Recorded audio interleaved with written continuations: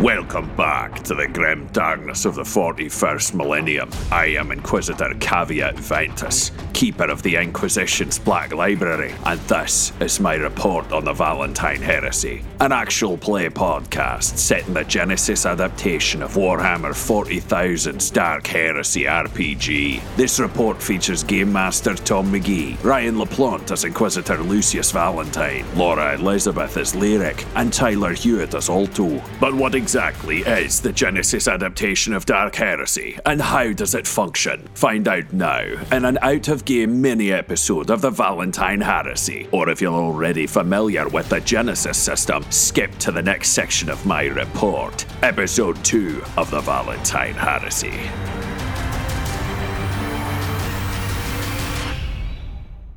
So, the system we're playing is called Genesis. A couple of our players here are familiar with it from our Star Wars show, Dumb Scum and Villainy.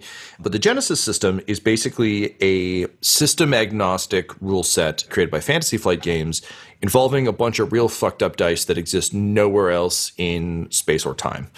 A lot of us here on the show have wanted to play Dark Heresy for a long time. A couple of us are Warhammer nerds from back in the day.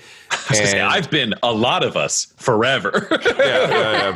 And I played a ton of Warhammer growing up, and I've always loved the lore of 40K. So the idea of playing Dark Heresy really appealed to Ryan and I, and we talked Tyler and Laura into it. But we also looked at the rules and realized that as fun as they can be for those really like gritty, crunchy sessions where everyone gets to like really kind of live in it, it is fucking death for the audio medium and as a show.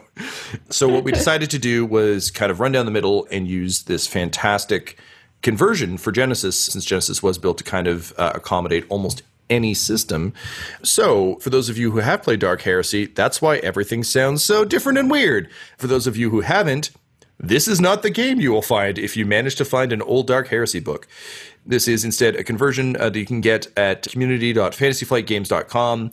There's no accreditation. Tom Cruise. Apparently film actor Tom Cruise made this. Yeah, I saw that. But if you Google Dark Heresy 3rd edition, it is just an absolutely spectacular book. So thank you, Tom Cruise. I don't agree with your religious cult beliefs, but I do like you in Mission Impossible, and I do like your Dark Heresy rules. Thank you, Tom Cruise. Where is Shelley Miscavige? All right, let's just... onward we go. The biggest Dark Heresy. So the way this system works is it's a narrative dice-based system. So rather than trying to beat a score with D6s or D10s or D20s, we have these incredibly fucked up dice that have a variety of symbols on them. Now, I could describe these symbols to you, but you'd be as confused as all of the players I've ever run this for have been. So I would recommend going to your local library, the internet, and taking a look if you're curious. But in a nutshell, the way checks work in this game is you have stats just like you would in any other game. You have skills like you would in any other game. And those help you create a dice pool. And essentially what we're trying to determine is what are the circumstances going on around every check. So rather than me just coming up with an arbitrary number and making you try and beat it, we'll be creating a dice pool that will, in a sense, create a randomized version of a story event that we've all described together and kind of agreed on, and then will tell us kind of what happens to your character as you roll. The way this works is there are positive and negative dice for skill checks. You've got your kind of basic dice, which are either green or purple, green being good, purple being in opposition. If you're really skilled, you can upgrade those greens, which are D8s, to a D12, which is yellow, which has chances for triumphs and more successes. Basically, you can get triumphs, you can get successes, and you can get advantage. Advantage, unlike, say, D&D, isn't about re-rolling dice so much as the circumstances around what you're trying to do. If I'm trying to shoot an orc, for instance, and he yells wah and is rushing me, I might not roll any successes, so I don't get to hit him, but I rolled a couple advantages, so I get to knock that choppa out of his hand. So it's just basically a way for us to modulate every circumstance and encounter we're in beyond just a binary win or lose. There are boost dice, which are blue or black respectively, that can add more advantage, and that's for things like environmental conditions, all that sort of stuff. The good news, players, is you don't need to know shit about this, because I will tell you each and every time what your pool looks like, and then I will often offer what I view the outcome to look at. But there are also, if you want to say like, hey, like I actually really don't care about like getting to cover, I would much rather spend my advantage to help the next person hit harder, we can absolutely talk about that. But again, it's a very complicated system until you roll it a few times, and then it gets a lot easier. If at home you're sitting there going, what the fuck is Tom talking about? This dice make no sense. You are correct, but I would encourage you to check it out online if you're looking, because it's fun. If you're watching us on air, we've got our yellow guys, our green guys, and so on. You'll see us roll them throughout. The colors will start to make sense as we keep going. Absolutely. It's one of those systems that we all got used to pretty quick, but yeah, you just got to listen for a minute. Absolutely. The way Genesis works on range is there are essentially range bands that will determine how difficult or easy it is to hit something at distance. Obviously, it doesn't matter for melee, but rather than being like, I'm 30 feet, I move to 10 feet, which gives me short range. No. 5 bands, up close, mid distance, regular distance, far-ish. I imagine if we were to like move rather than worrying about moving 30 feet, we'd just move one band, or there's things probably I believe you can move 2 bands kind of as a standard. I'm also not going to worry too much about movement. Like, again, as if you've listened or played any of our other games, because we're doing this all in the theater of the mind, I don't think it behooves us to take too careful an eye on like where things are. Instead, I think more so for ranged combat. And if you're in like, a classic Metal Gear sniper fight where it's like they're at the end of a really long hallway, they have a sniper rifle and you're running, then we'll track the range bands. But if it's like we're in Sector 7 from Final Fantasy 7 with fucking weird mutants attacking us, all right, just say I move over to the rubble and I'm going to be like, cool. Rubble. Exactly. Oh, there's one other thing we need to handle. Ooh. Story points. Story points. So the way Genesis works is there's a mechanic called story points that basically are ways for us to rig the dice in either our favor or against each other or ourselves. So basically at the start of every game, I'm going to roll a dice for each of us and find out how many story points we have. So I've rolled the dice. So you have 5 that you can spend. I have 1. So what that means is I can upgrade one thing, you can upgrade 5, but these are points that we spend back and forth. So for every one you spend, I gain 1 and vice versa. Also, please fucking use these things. It's explicitly stated in the rules, but I would also like to explicitly state that the point of these is to get used and to rig dice rolls and to really kind of use them to keep the game interesting and fun. And there's not meant to be any hoarding. I'm like notoriously bad at using them because in the Star Wars game, they're like destiny points. And I'm like, I don't know if delivering this letter is really destiny worthy. And then I'm just sitting on a bunch of dark side points. And I'm like, I guess I'm a Sith Lord now. So feel free to use these as you see fit. What do they do? Oh, so that's a good question, Laura. They upgrade your green dice to yellow dice, which is very handy when you have no ranks. Yes. Tom, can we spend more than 1 on one thing? Or is it just 1? We've actually never confirmed this. I'm going to go ahead and say yes. But what I would like to suggest is the way the homebrew we've been using with Star Wars is you can't add additional, like basically it's like, so let's say you've got your 3 green, I believe, from your agility. Yeah. So you could upgrade all 3 of those motherfuckers to yellow. Okay. But if you had 3 yellow, you can't upgrade them any further. There's some liquid ways we can play it. But basically, since the spirit of the rule is they make your roll better, we can play with kind of how to use them. So I'll often suggest ways you can do that, but keep in mind it can also be downgrading. So for example, if one of these leech people coming over the hill was like Doomsday from Superman, was just like super jacked, you could be like, all right, I want to take, and let's say it had a red coming up on you, you could be like, I want to downgrade that red to a purple, so I'll spend a destiny point. Okay. So you can play with my dice pool, I can play with your dice pool. Cool.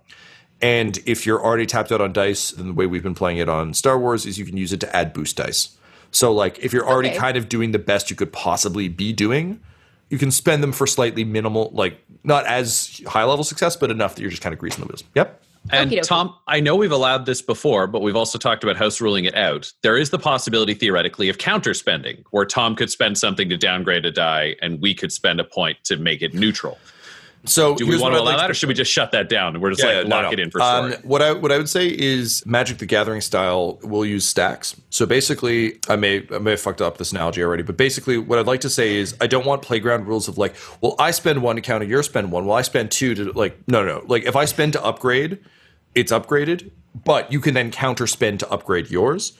But basically, what I don't want is a situation where theoretically we're counter spending on each other. It's instead, basically you can spend to match, but not to downgrade. So if I just already have a red, you can undo one of my red. I could then spend to upgrade, but it's not like I spent upgrade. Okay, well, I spent to downgrade. Well, then I have the point back, so I'll just spend, because that creates a boring cycle. So basically, like, what I want is an arms race. So if you want, like, if we just want to go on a spending spree, but also that's a finite pool for every time we go.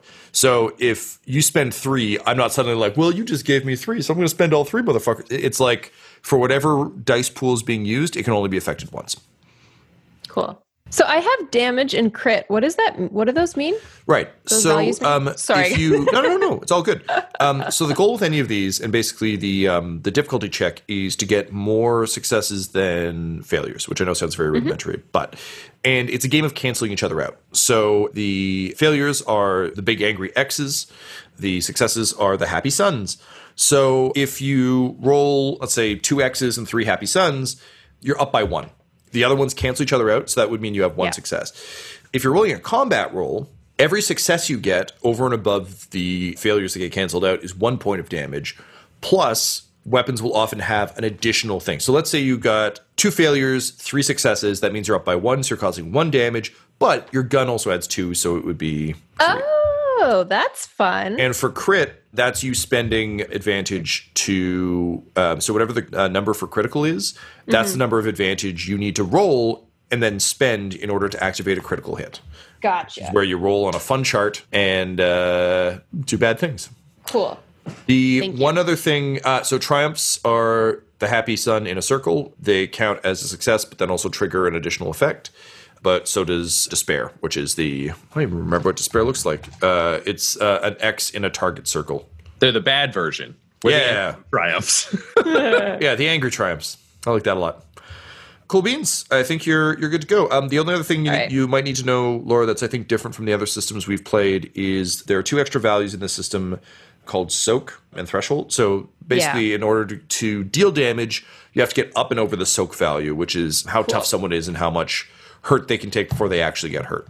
Super. The important thing is all the mutant fighting, ass kicking, get to the chopper action involves the dice, but isn't just dice. We'll still be talking our way through it. So that's the game we're playing. If you're interested in any of this at all, check out the systems. Genesis is about to go out of print if it's not already. So like if you really like this, like buy it now or get a digital copy, which I'm sure will be floating around forever.